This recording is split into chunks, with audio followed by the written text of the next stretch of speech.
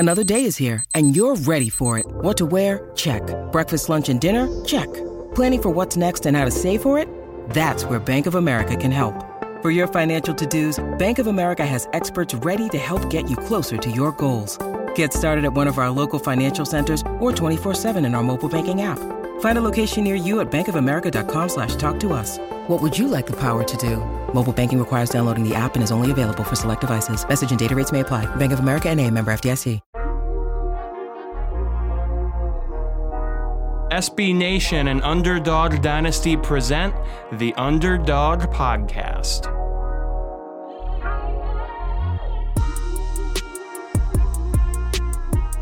Welcome, everybody, to yet another edition of the Underdog Dynasty Sunbelt Podcast. Matt Miguez here. I am the Louisiana writer for Underdog, joined by Brian Stone, our Georgia Southern writer. Brian, we talk about this every week, man. We are 26 days away from kickoff. I know, man. It's unbelievable. I can't fathom that we're this close, but we also say this every single week. So after a while, it's kind of going to lose meaning if we just keep going back to going over and over and over, right? Can I do? We talked about this before we started recording. Can I do a little housekeeping? Yeah, absolutely. From the last episode. Okay, so by the time people hear the Georgia Southern episode will have already come out. We couldn't get it uploaded last week due to technical issues, but we've gotten those ironed out, and it should be posted by the time this one is. I just wanted to add on to that because we recorded that one on the 3rd.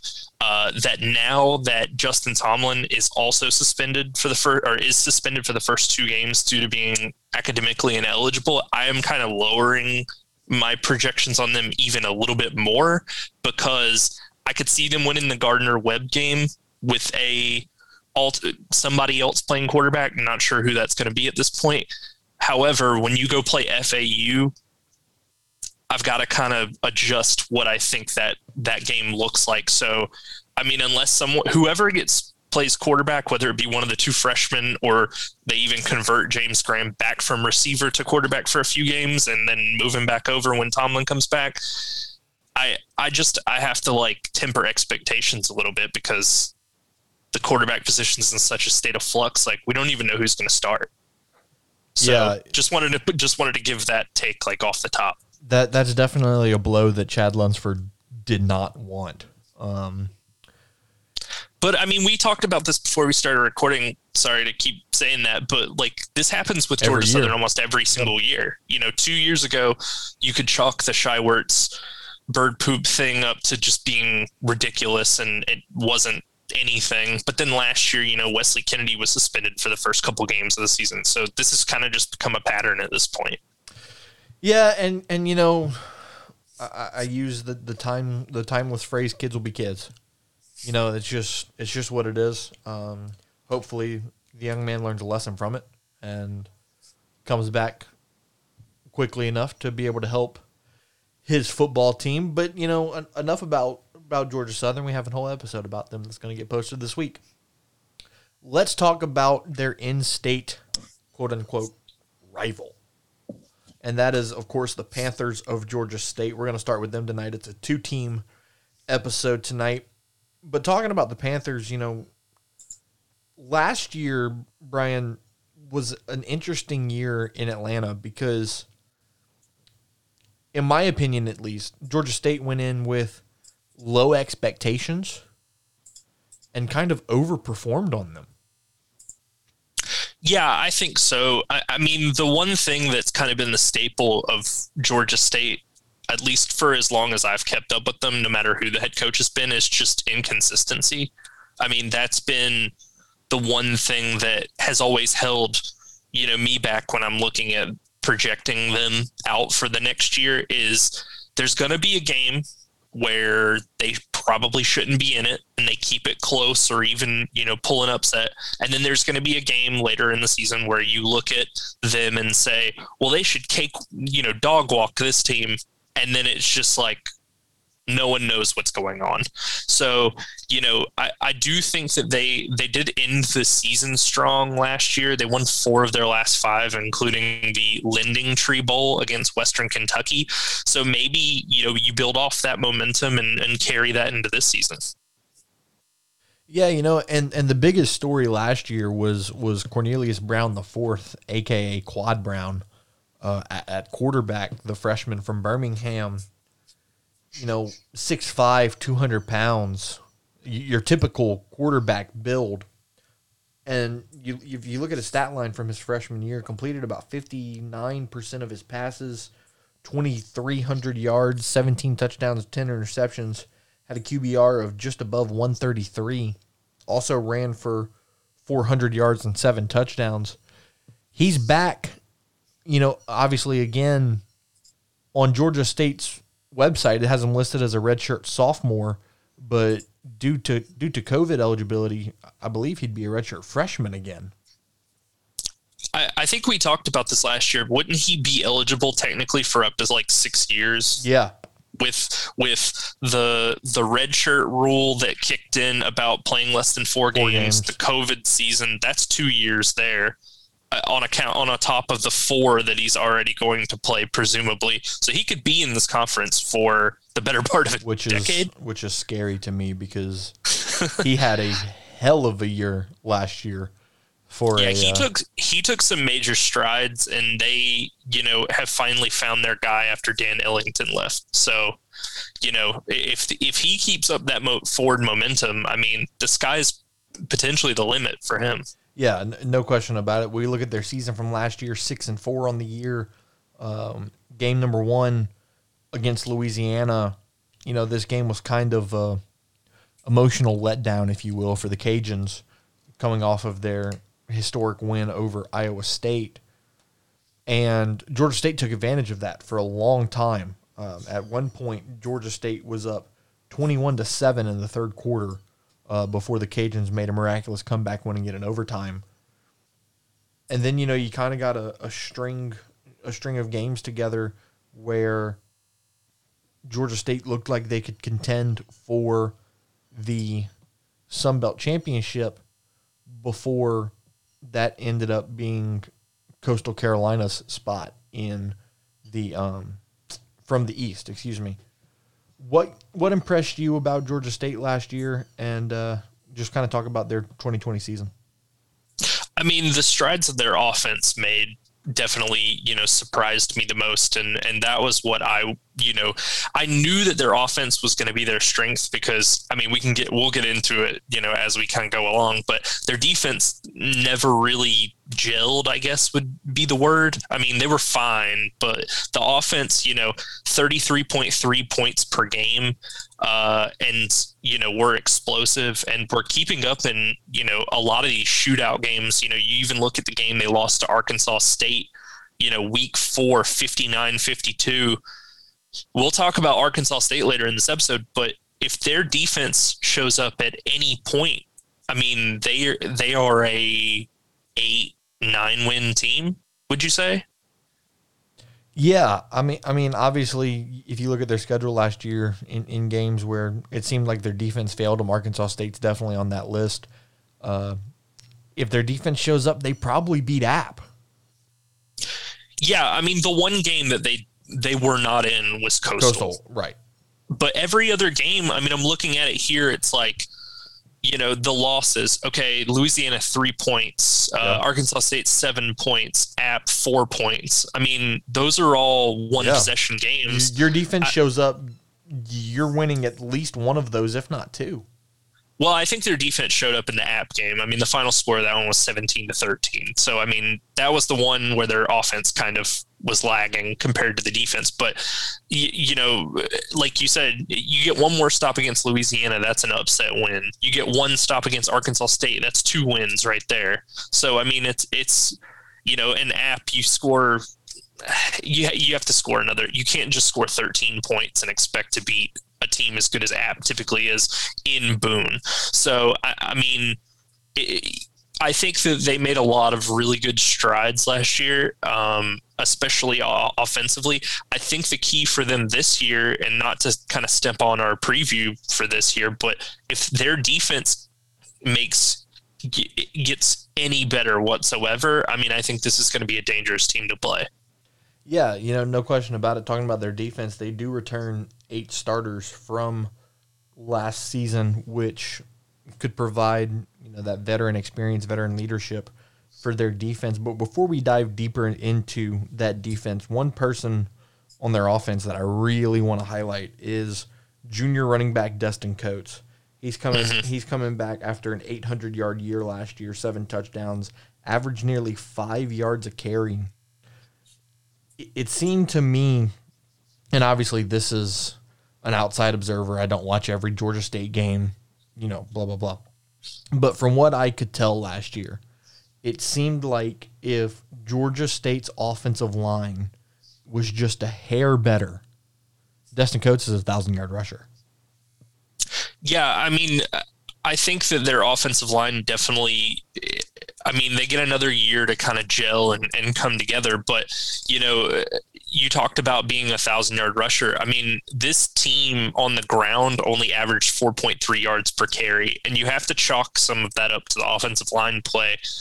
But, it was kind of a growing year for this team. You've got a really young quarterback coming in, taking over the helm and trying to guide this team to wins. I mean, obviously the offense, they didn't have trouble scoring points, but as far as, explosive plays on the ground go, they could definitely improve there. And I think the other place that they really need to improve is limiting the amount of turnovers that they have on the offensive side of the ball.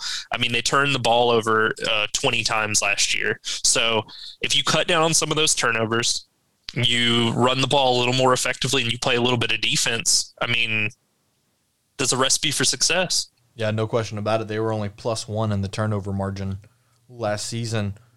Going down the depth chart, we'll talk about wide receivers now. Terrence Dixon, Sam Pinkney, Cornelius McCoy, Roger Carter at tight end. I mean, this is just a stacked group of weapons for Cornelius Brown. What I want to ask you, you see Georgia State a little more than I do, being you cover Georgia Southern, but what would you say is, if you're Sean Elliott, who are you leaning on in that receiving core to really make a difference for you next year? I mean, I think it's got to be Pinkney. You just look at it from a statistical perspective last year. He led the team in catches, 47 catches for 815 yards, 7 touchdowns, also led the team in touchdown catches, averaged 17.3 yards per catch. I mean, he's obviously a big play threat. He's obviously, going to be the boon essentially for Quad Brown in this offense. I mean, I kind of touched on it earlier. If Quad Brown cuts down on the amount of interceptions he throws and instead, hits this talented receiver group, I mean, I think we're looking at a team that is going to give a lot of teams in the Sun Belt headaches this season. Yeah, we talked about receivers, and obviously you brought up Sam Pinkney, who's leading receiver, leading touchdown catcher. One guy that I'm really interested to see step up for them is Terrence Dixon. Only 21 catches last year for 226 yards, no touchdowns. But I think he can be kind of a sleeper pick almost to really step into one of those leadership roles in that wide receiver core and be a target for Cornelius Brown and really make a difference in this offense. So that'll be interesting to see. Brian, let's look at the defense now for Georgia State. Not great last year, like we were just talking about. They gave up.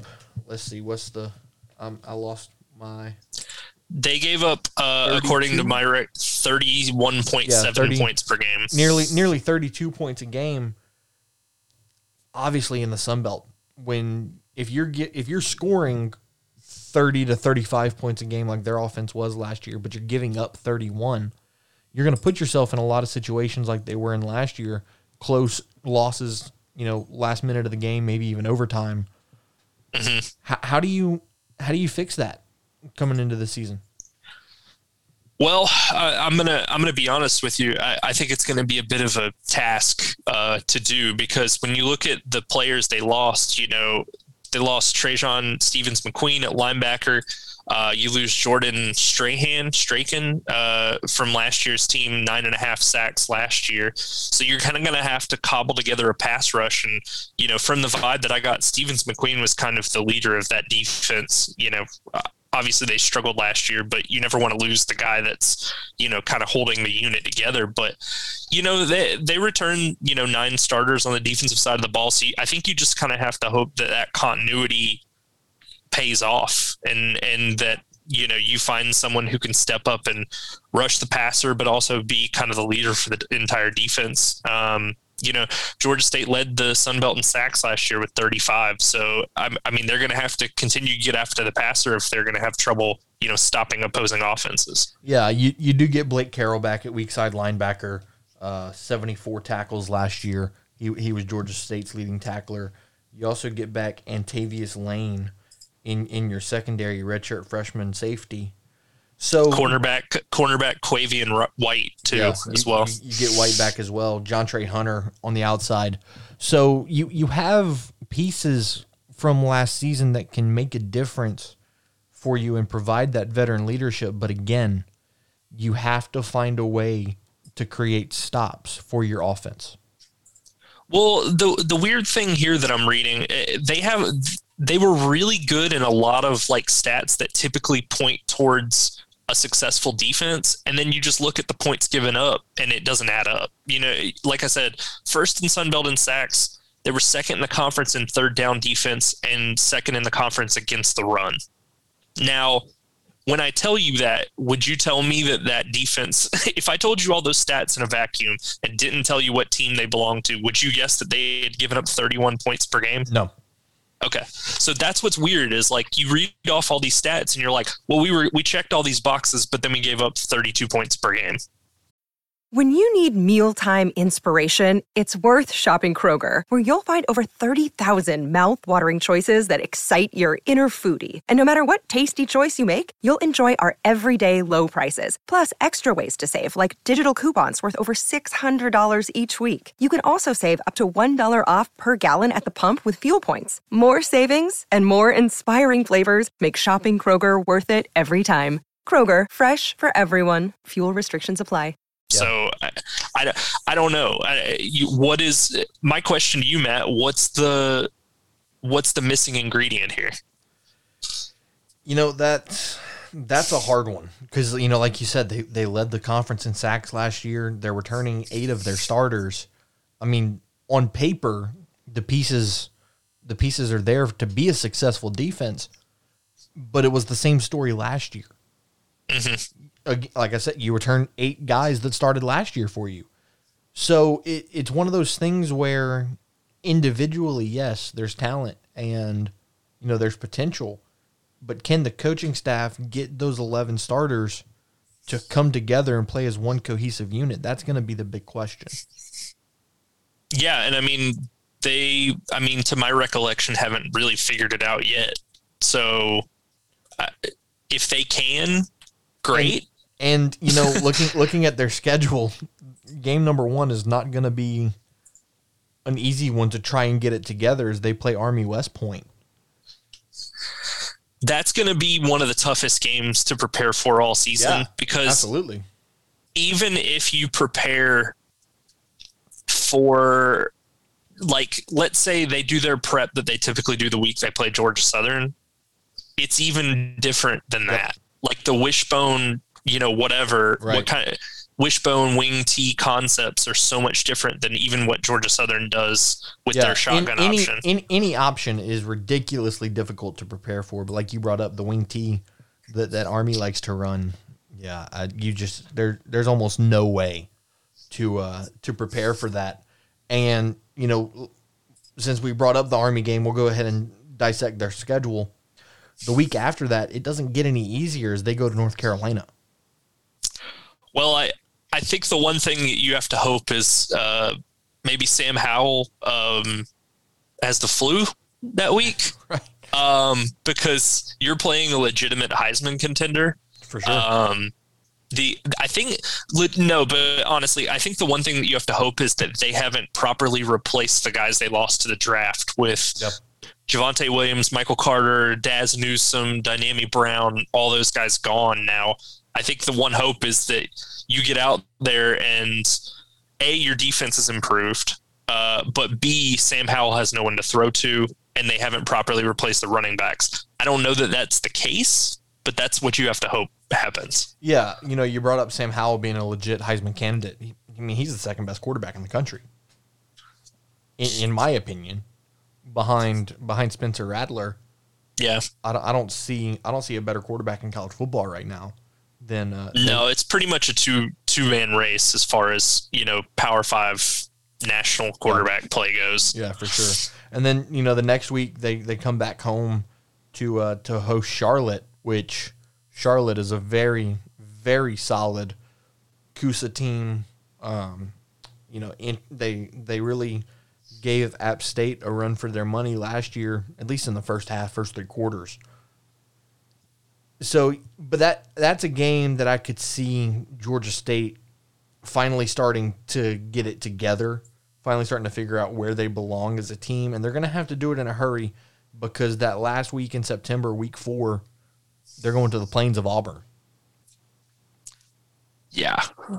Whoever made their schedule for this season, I guess it would be fall upon the AD, did not do them any favors to start the season. and Auburn's down right now, especially with a new head coach and Brian Harsin. But it's still Auburn. Yeah, you still have to take into account the level of recruiting that Auburn does on a yearly basis. Auburn. I think in that one, you just have to hope that Bo Nix can't hit the side of a barn, which I've seen him do. What I was about to say, he struggled very much last year, so maybe it's just a continuation. Maybe he's just throwing the ball where there is no one. Right. He looks like he did last year against South Carolina. And one thing that's interesting looking at their schedule, it's a back and forth every week. Home, away, home, away, home, away. So they travel to Auburn. The next week they're back home in Atlanta to host App State. Now that game is a game to open conference that I think could be one of the best conference games of the year. Potentially, yeah. When we were looking at, the more I look at their schedule, I think it's weird that they didn't try, and maybe this wasn't doable, but they didn't try to space out their Power 5 games at all, or the out of conference stuff. So it's like 3 of the first 4 weeks you play Army, North Carolina, and Auburn, and then you come back with a top 3 Sun Belt team to open the play. You could potentially be looking at, I don't know what Charlotte's looking like this year because I don't keep up with them, but let's say that Charlotte upsets them. They could open the season 0-5 and still be a fairly good team, but it's like the scheduling didn't do them any favors. Didn't do them any favors. But after App, can I make the joke that they get 2 bye weeks? Or is that not appropriate? You wouldn't be entirely wrong. I don't think that's appropriate. They go to Monroe after App State. I think if they struggle early, that's the get right game. No offense to Monroe, but that's definitely the get right game. That's definitely the game to figure out, take what's not working and make it work, basically. And then you get the bye week after the ULM game. And then you have Texas State, which is another get-right game if you haven't gotten right already at this point. And then you have the big one in Statesboro. You go play Georgia Southern. Brian, I'm going to ask you as a Georgia Southern guy, is this a rivalry? How important is this series to like a Georgia Southern fan? Well, I'm kind of in the minority here. A lot of Georgia Southern fans do look at this as like a very intense, like in-state rivalry. I do not, because I don't have any strong feelings towards Georgia State one way or the other, to be totally honest. To me, this rivalry was pretty forced when our former AD sat down with Georgia State's AD and made this weird rivalry trophy that had a point system with like student GPAs attached to it, depending on, and it was hell? like over. It was over multiple sports, and it was a point system, and it was like if you won the game, you didn't get the trophy because then you had to wait until basketball season and waited for them to play there, and like it was just so it was a multi-sport trophy that also tied in student GPA. I'm fairly sure it did. That's it was so something interesting. It was definitely a multi-sport, but I don't remember 100% if the GPA thing was included. However, me saying that, I'm sorry, like App is our rival. I don't really feel strongly one way or the other about Georgia State. Like, I don't hate them. Like, I'm just like, for me, this is another game on the Sun Belt schedule. Right. Is how I've always felt about it. Yeah, and I mean, that's fair. It's similar to me when ULM gets brought up. It's a forced upon rivalry in some senses of the word. Sure, we're 3 hours apart. We're in state. Call it a rivalry if you want, but I look at App or even Arkansas State as more of a rival than ULM. Yeah, I mean, our second biggest rival we left behind in FCS in my mind, which was Furman. Right. So, I mean, I guess they wanted to fill that role, but I've been in the stadium when we've played Georgia State. I've been in the stadium when we played Furman.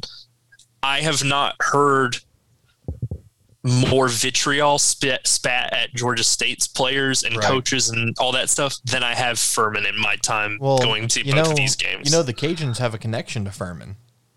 Really? Billy Napier played quarterback at Furman in the 90s. He was actually the quarterback that lost Furman the game in what App State calls the Miracle on the Mountain. So, Cajun lure there for you. So can I just go back to the Well talking about their schedule just really quick? Yeah. So when I tell you the schedule makers didn't do them any favors, I definitely mean it. So coming off of, let's say we're handing them wins against Texas State and UL Monroe, Georgia Southern, let's say at this point, Georgia State's a more talented team and has a more experienced quarterback. I don't think anybody would argue that. Okay, but coming off of that, then you play Louisiana and Coastal back-to-back. So hypothetically, let's say they win Charlotte's game, the game against Charlotte, UL Monroe, Texas State, and Georgia Southern. Okay, you have 4 wins. So they're 4-4. Right. But then you drop the games to UL Monroe, or not UL Monroe, Lafayette. Yeah, don't you do that. Louisiana, and then Coastal. Yeah, so you're 4-6. And then if you don't split the last 2 games of the year against Arkansas State and Troy, then you're 6-6. Yeah. If you split either one of them, you're below 500. Yeah. Which I think is just unfortunate. I mean, I do think it's very unfortunate. I think Georgia State's a good team. I think they just got a really tough schedule this year. Yeah, and sometimes it happens that way. So, Army, North Carolina, Auburn, App, they might want to try very hard to win one of those games. And I know that sounds like a dumb statement, and I understand that the second I said it, I was like, why did I say that? But I mean, it's true. If you want to have what people are calling, or what people will call, a successful season, you're either going to need to win one of those 4, or you need to beat either Louisiana or Coastal. I say this, I have a hard time on paper seeing this team finish with a better record than what they had last year. Yeah. And it's not like a slight to them, but they're going to need to pull some upsets that right now I don't see on the board. Right. For sure. So that about wraps up Georgia State. I mean, unless there was something else you felt we need to touch on. Obviously, Sean Elliott is coming into year number 5. It's a 6th year overall. He was an interim at South Carolina before taking over at Georgia State. So, if we're talking record, you think 6-6? Yeah, I'll give them the benefit of the doubt and say they win the games against Charlotte, UL Monroe, Texas State. I'll give them the win over Georgia Southern just because they have the better quarterback, and that's the decider for me. Well, 6-6. I mean, puts you in a bowl game. More than likely. But that's what I mean is like the last 2 games of the season, the Troy and Arkansas State games. If you slip up one of those games, you're out of a bowl. Right. You're not even making a bowl game. Yeah, so that it'll be or you're going to have to upset one of those really good Sun Belt teams. Right. With threats to our nation waiting around every corner, adaptability is more important than ever. When conditions change without notice, quick strategic thinking is crucial. And with obstacles consistently impending, determination is essential in overcoming them. It's this willingness, decisiveness, and resilience that sets Marines apart. With our fighting spirit, we don't just fight battles, we win them. Marines are the constant our nation counts on to fight the unknown. And through adaptable problem solving, we do just that. Learn more at marines.com. Yeah, it'll be an interesting year in Atlanta for sure. Let's go from Atlanta, Georgia to Jonesboro, Arkansas now, and we'll talk about the Arkansas State Red Wolves. 4-7 last year. I mean, that's about all I can say. 4-7.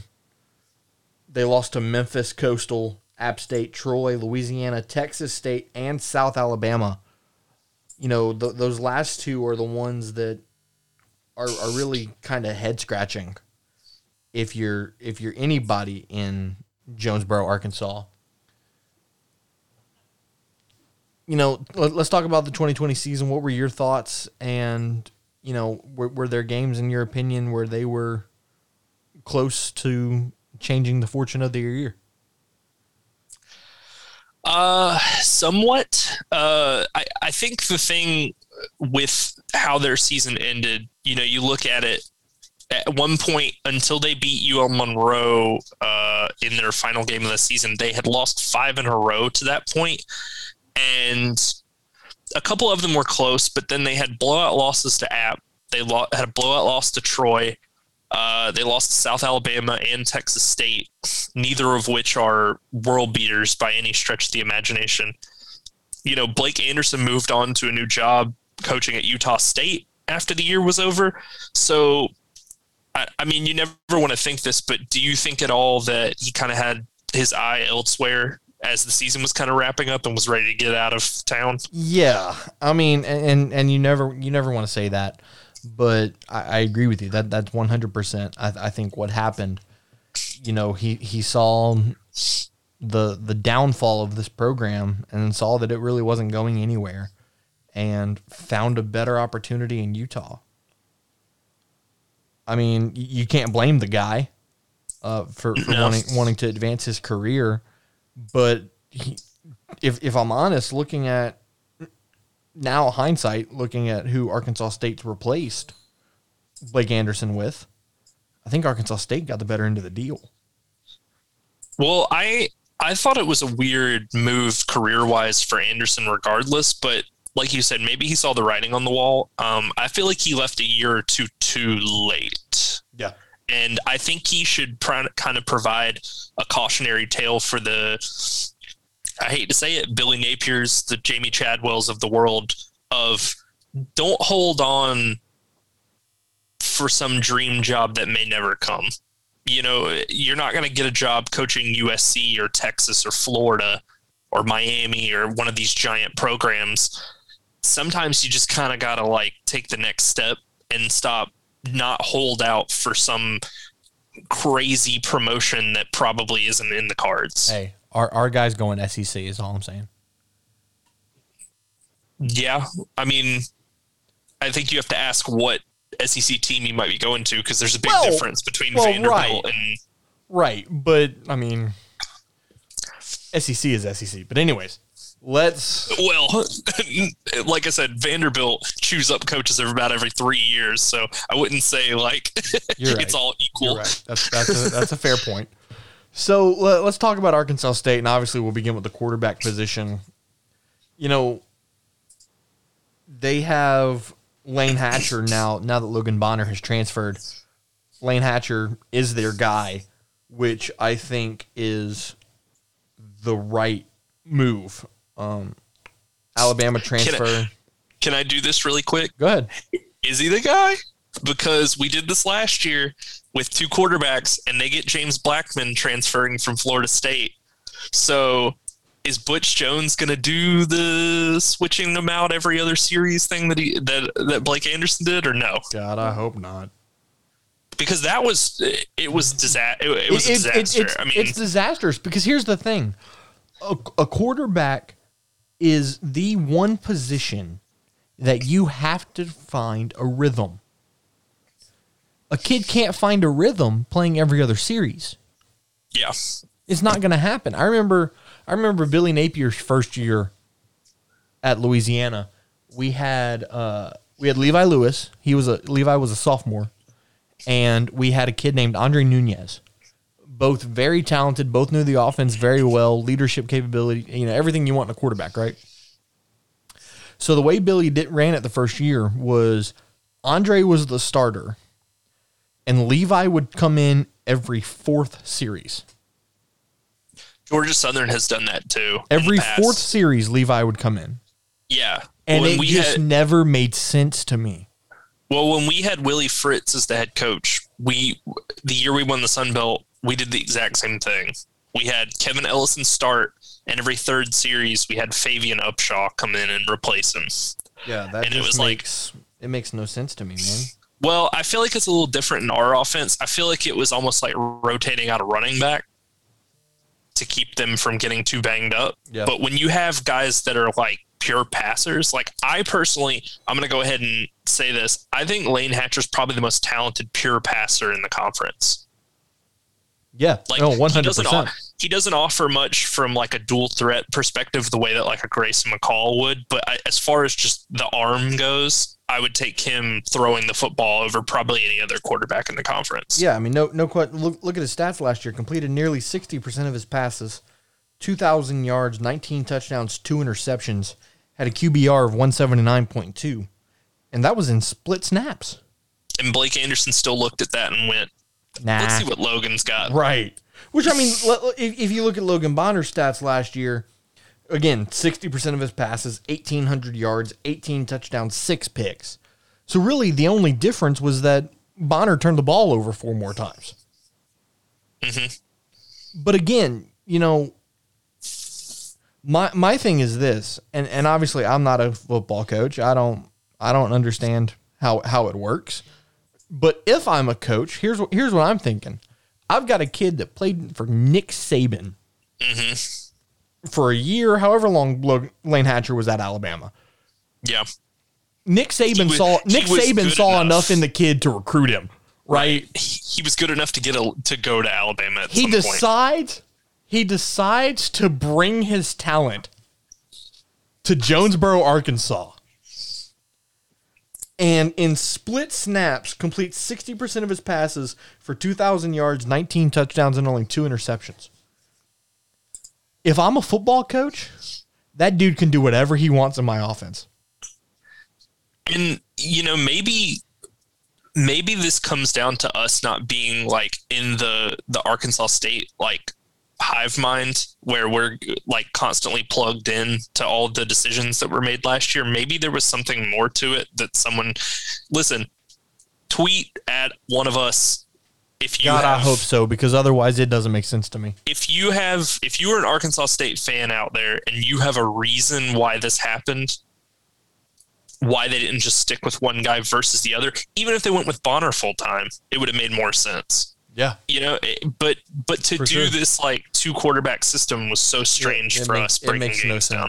It makes no sense. So if any Arkansas State fans out there have like an inside track on what Blake Anderson was doing last year, tweet at us. Please let us know. So Lane Hatcher seems to be the guy.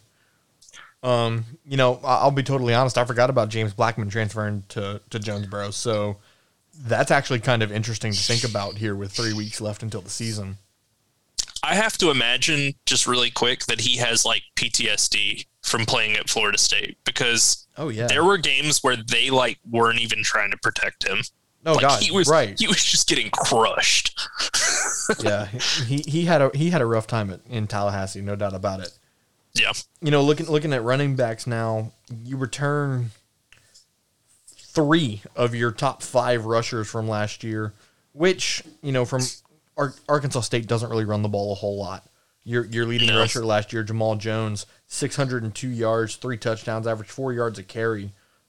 Lincoln Paré comes back. Marcel Murray comes back. Marcel Murray has been your guy for the last 2 or 3 years. Dealt with the injury bug last year. I think he only played like 3 or 4 games last season. Isaiah Azubuike is a guy that he's a sophomore that they think highly of, that'll do some good things for them this year. But again, Arkansas State's a passing offense. You look at receivers. I mean, last year you had Jonathan Adams, who kind of followed in the footsteps of Omar Bayless and just had another outstanding year. 79 catches, 1,111 yards, 12 touchdowns. He averaged 14 yards a reception.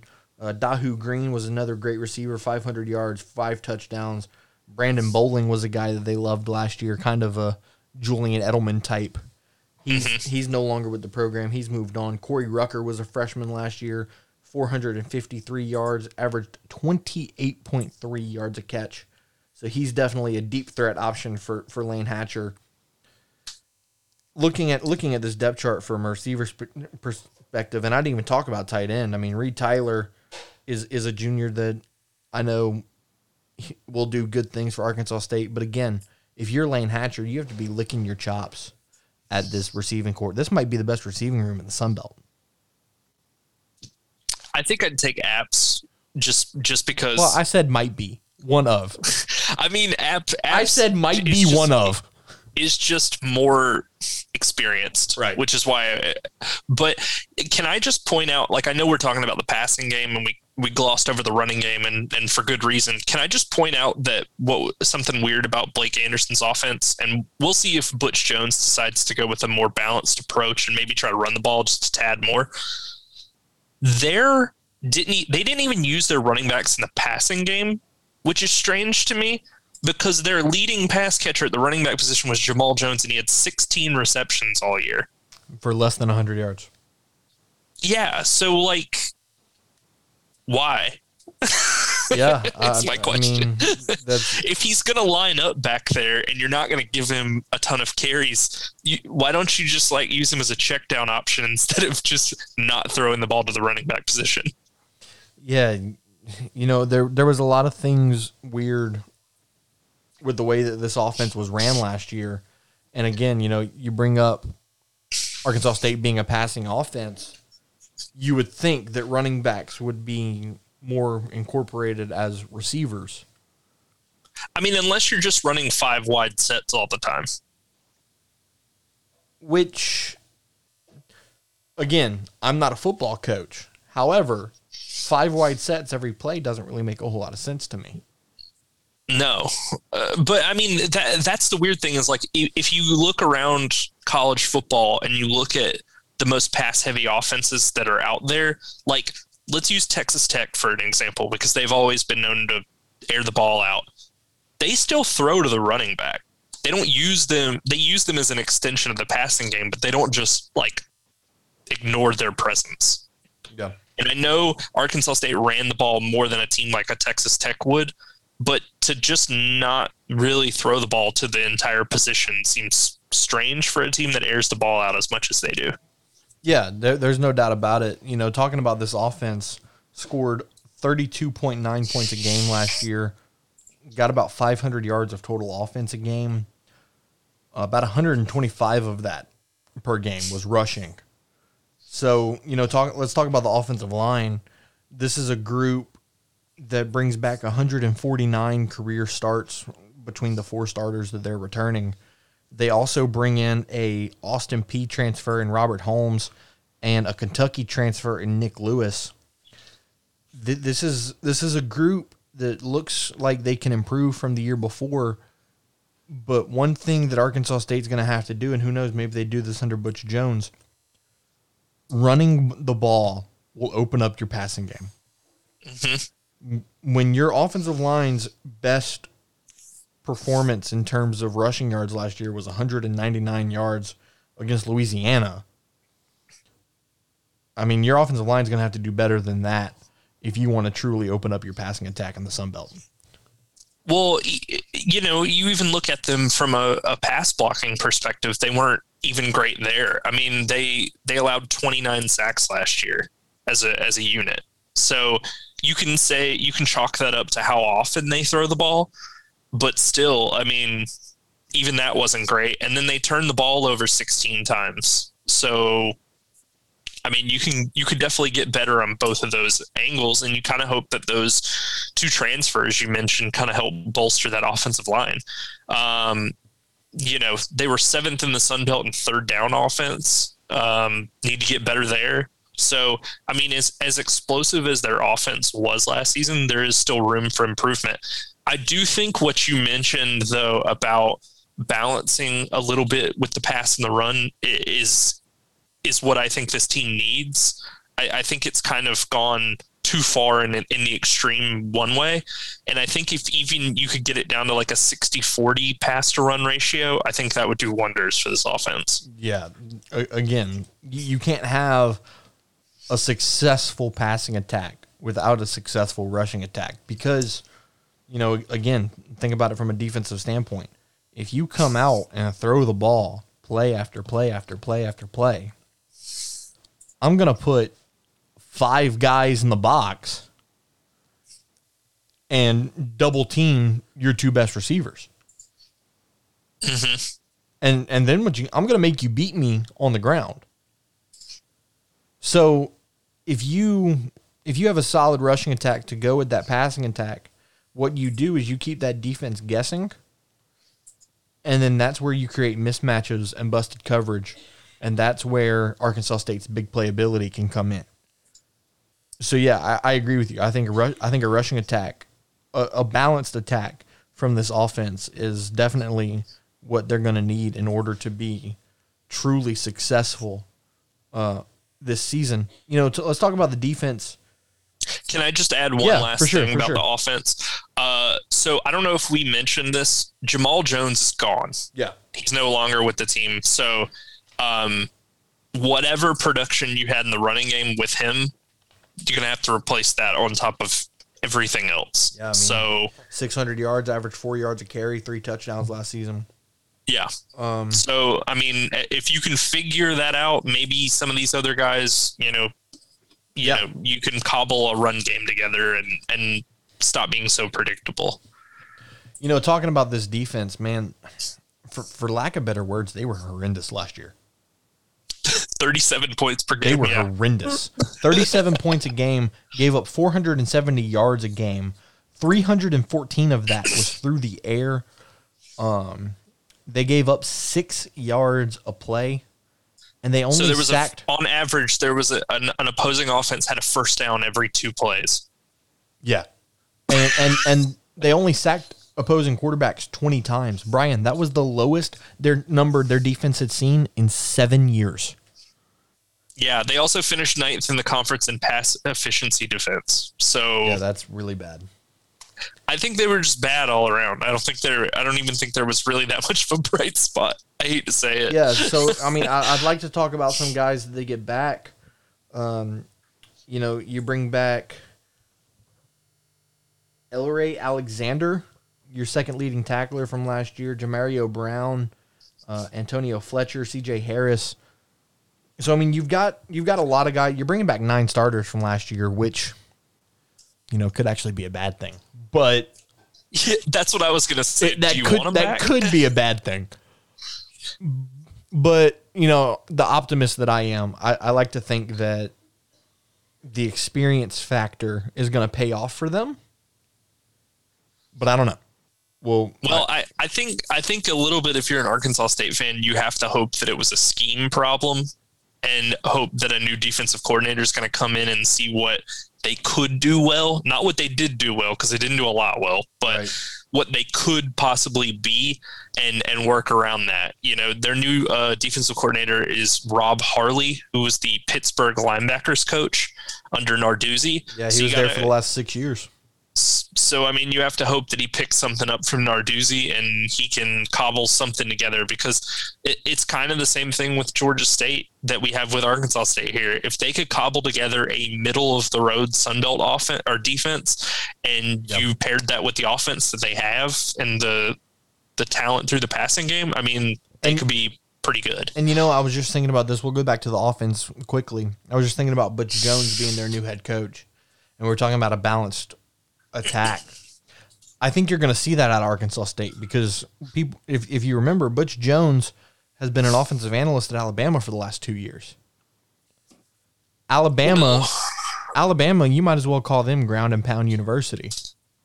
Well, not so much last year. I mean, they threw the ball a ton with Mac Jones and Devontae Smith and Jalen Waddle and when you've got that quarterback and those two receivers, of course you throw the ball way more than you run it.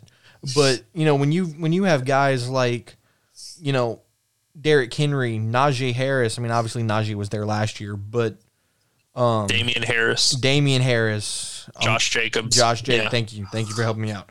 I hate Alabama, so I don't tend to stick to learn names very well. But, you know, you have just bruising running backs on that offense. I think Butch Jones may have learned a thing or two, and he's going to bring that mentality of run the ball to open up the passing lanes for this offense.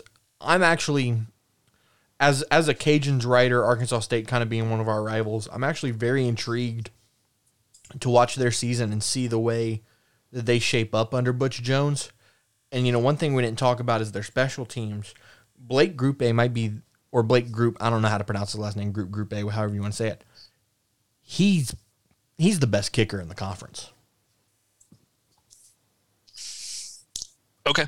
He's like, I don't have anything to add to that. Like, if you want to say that he's the best kicker in the conference, I'm like, fine. That sounds good to me. I mean, he was 43 of 45 on extra points last year.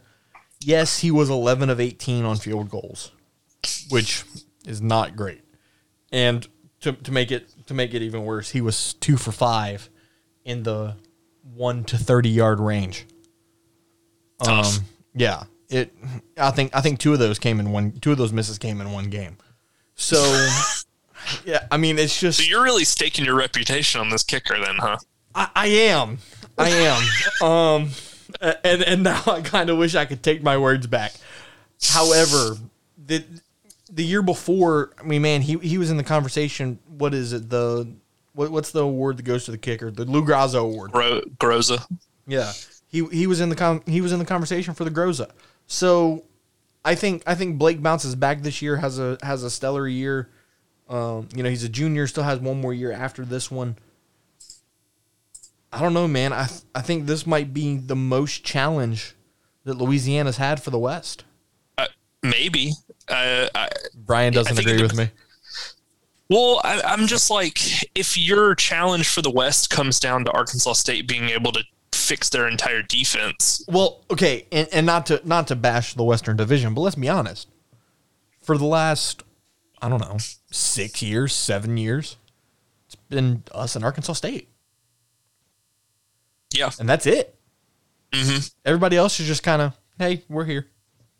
Yeah, I mean, I feel like when Georgia Southern entered the conference, like, everybody was like, you have to look out for Arkansas State. And I was like, okay. Yeah, and I mean, since then, they've been pretty good. They had some really good years, but then, like, they've kind of fallen off a little bit. Year in and year out, that second, third week in October has decided the Western Division. And, you know, I can remember it was 2019. They came to Lafayette, and that was one of the better Arkansas State teams of years past. And man, it was an absolute slugfest. I think we ended up winning 50-43. Like, just an absolute slugfest of a game. And you know that's what Cajun fans expect every year when we play Arkansas State. Just an absolute back and forth. You know, might burn a light or two in the scoreboard kind of game. Yeah. So it'll be interesting to see how they stack up in the West. You know, looking at their schedule, they open with Central Arkansas, which, I mean, Central Arkansas is a respectable Southland team. However, You're talking apples and oranges there. So I'll give Arkansas State the win in that one, and then we don't have any disagreement there. Yeah, and then they host Memphis on 9/11. You know, this was a game they lost last year pretty handedly. You know, they fought for a while, but in the fourth quarter, Memphis kind of ran away with it. However, Memphis has kind of taken, I don't want to say kind of, they've taken a huge step back ever since losing Mike Norvell. I would put Memphis on upset watch in Jonesboro that weekend. I mean, I think it depends on who has the ball last. Yeah, I mean, it's like if we might be looking at a 50-45 final or 50-42 or something like that. Definitely, I could definitely see a score line of that nature between those two teams. But you know, the interesting thing is after those two home games, 3 straight games on the road, and it opens in the Pacific Northwest at Washington. Washington wins that game.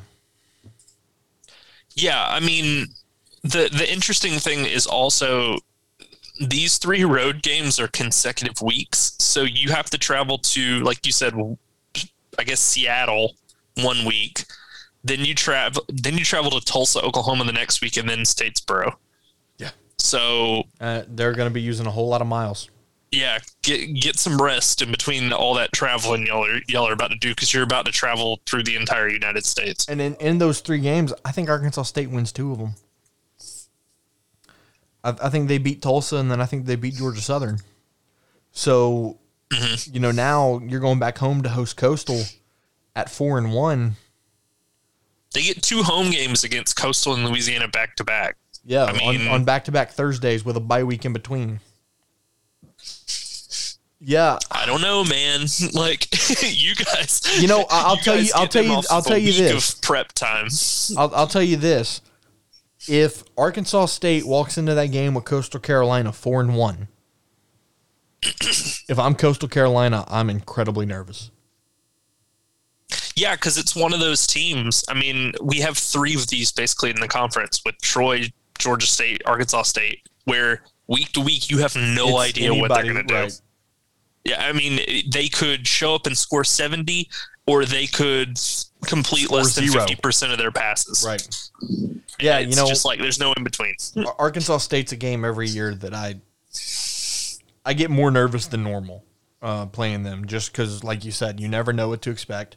You never know what team's going to show up. You never know what you have to do from a game plan perspective to combat their crazy high-powered offense. So let's go back to that Coastal Carolina game. Do you think Arkansas State wins that one?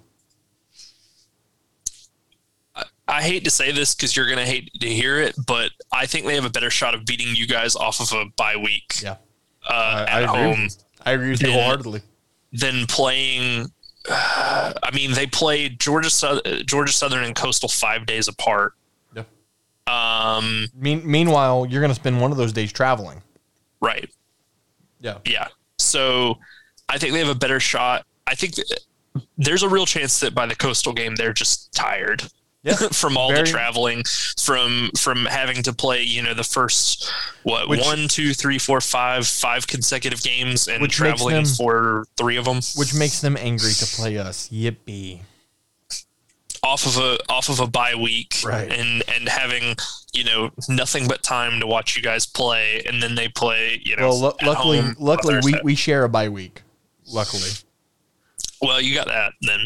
Yeah, I might say both that's have the like same bye more week. 50-50. Yeah. So, you know, we go to Jonesboro to play Arkansas State. I hate picking this game. Again, like I said, you just never know what Arkansas State's going to show up. However, I'm going to give us the edge. I think Louisiana goes up to Jonesboro. We've been very fortunate up there the last couple of years, and I think that just continues. But I don't know, man. We'll see. Thursday night on ESPN2. I think that's going to be a game that a lot of just general Sunbelt fans have scheduled on their calendar. But you know, the one thing really quick that they have going for them is the 3 toughest conference games they play are all at home this year. Yeah. Yeah. So, Coastal App and Louisiana, they're all at home. Yeah. So if the fans show up and get loud for those, it might pull one of those out. Yeah. And I think the most likely victim would be the Cajuns.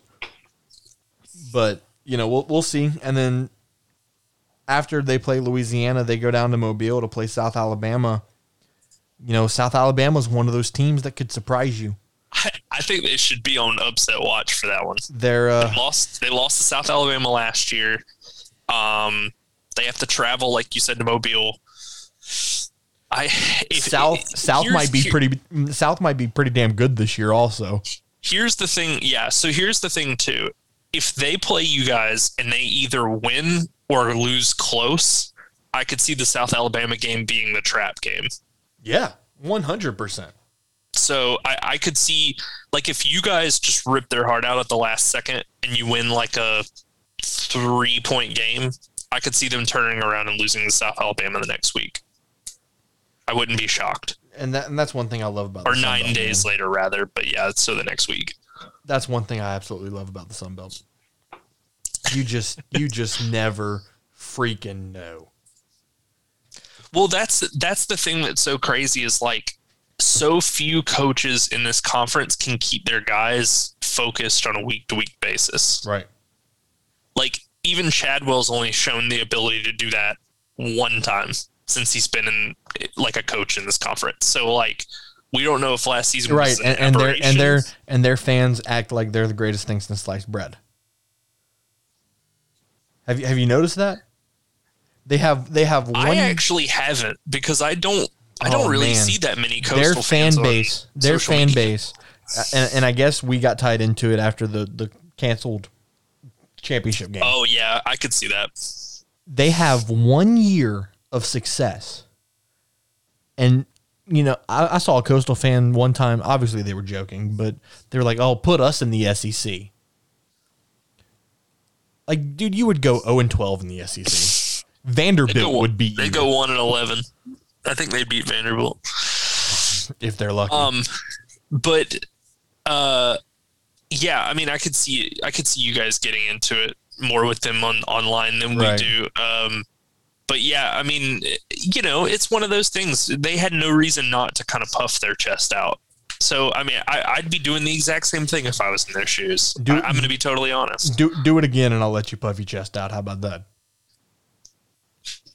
I mean, it's just one of those If Georgia things. Southern next year started the year 11-0, I would be insufferable. You wouldn't be able to have me on this podcast. It's just one of those things where, I mean, dude, you went from 3 straight years below 500 to 11-1 1 year, and now you're the almighty Jesus Christ in the Sun Belt. Like, yeah, I mean, props to you. You went 11-1. You beat a good BYU team. I mean, you had a great year, but you had one great year. Do it again, or even something remotely close to it, and then I'll give you your props. So then Arkansas State plays App on November 6th. I love how he said, all right, moving on. Anyways. There's a chance. So the sun is shining. Yeah. So, you know, I honestly, I think that game comes down to, we'll know what Chase Bryce is by that point in the season, obviously, because there's only going to be 3 games remaining. Right. If he is poor, like he was at Duke, Arkansas State wins that game. I think Arkansas State wins that game at home. Yeah. But if Chase Bryce is some world beater, then right. Yeah. Then I'll give it to App. But right. And then they have a chance to end their season. I mean, they potentially could go 3-0 or win their last 3 games to end the year. I mean, yeah, absolutely. Georgia State and Arkansas State. I'll just go ahead and tell you, if you can get the over for that game today, I would take it. I don't care what the number is. If it's 86, take it, because I think that's a 50, 55, 52 final. So yeah, I mean that game was ridiculous last year. What was it? 59, 52? Good Lord. Wasn't that the game that Georgia State fired their DC? Yes. Like right after the game? Mm-hmm. Yeah. No. It was Arkansas State fired their defensive coordinator after that game, and they won. Oh, yeah. You're right. Because I remember thinking how crazy it was that they fired a coach after a win. but I mean, he clearly saw something was wrong. But yeah, I mean, looking at this, you know, I think last year we also pounded or I at least did, was like, bet the over in that game. Don't think about it. Just run to your local sports book or wherever you need. Run to your bookie, put the money on the over. Doesn't matter what. They could set the number in their head, and you're just like, yeah, sounds good. Right. But, you know, to close out the year, they play ULM. That's a win. Georgia State, that's going to be a toss-up because neither of these teams have played any defense the last couple of years. So that's another who has the ball last. And they end the season with Texas State at home, which is a win. That's so, yeah. 7-5? Yeah. I mean, I think they lose to Memphis, Washington, Coastal Louisiana app. Yeah. So 7-5 is in the cards for them for sure. Yeah, maybe even 8-4 if they get one of those Sunbelt wins. Or you upset Memphis. Or hell, even Washington. Because I mean, I don't really know what Washington's got. I don't keep up with the Pac-12 to be totally honest. I don't know. I know that USC's a disappointment every year, but other than that, I don't really know. They have high hopes, and then they're just eh. Yeah, but other than that, I have no idea. So we're gonna close out yet another preview episode of this Sunbelt season. You know, Brian, next week we're gonna spend time talking about what would it be, South Alabama and Troy. Yes. Yeah, South Alabama and Troy next week. Man, that South Alabama preview is gonna be fun. Yeah, that's gonna be fun. I feel like I'm kind of the one. And I mean, we did the Sunbelt Roundtable where we all kind of gave our reasonings, and you know, one of the prompts was like, give us a sleeper, and the other two besides you were like, well, I think a good sleeper could be App or something like that, and I'm like, what? Guys, it's like South Alabama's right there, and they're a true sleeper. If they won 8 games, everyone would be shocked. So like, stop picking the like top 3 teams in the conference and being like, well, you got a real sleeping giant over here. And I'm like, right. What? Yeah. I mean, on paper, South Alabama is definitely considered a sleeper, but you know, they've shown a little bit of improvement each year for the last 2 or 3 years. And now, you know, you get a new young coach in Kane Womack. You get a guy who has SEC experience in Jake Bentley at quarterback. You bring a guy back in Jalen Tolbert from last year. I mean, yeah, this could be a dangerous South Alabama team this year. And I think on the other side for Troy, I think this is kind of going to be a make or break year for Chip Lindsey. For sure. Absolutely. You got to do something, man. Absolutely. Because here's the thing. And I hate to use this phrase, but I feel like he's kind of wasting Gunnar Watson. Yeah. Because, I mean, Gunnar Watson's a formidable quarterback. Right. And I mean, clearly he's not on the level of what Neil Brown was when Neil Brown was running those Troy teams. Right. Yeah. Next week's episode will definitely be fun. Hope you guys tune in for it. Brian, before we go, man, tell everybody where they can find you on social media. Yeah, you can find me on Twitter at WatchTheStone. You can find me on Twitter at MiguezMatt, both M's capitalized. Like we said, next week, Troy and South Alabama. We hope you enjoyed this episode as well as the previous one about Georgia Southern, and we will talk to you guys next week. This has been another edition of the Underdog Dynasty Sunbelt Podcast.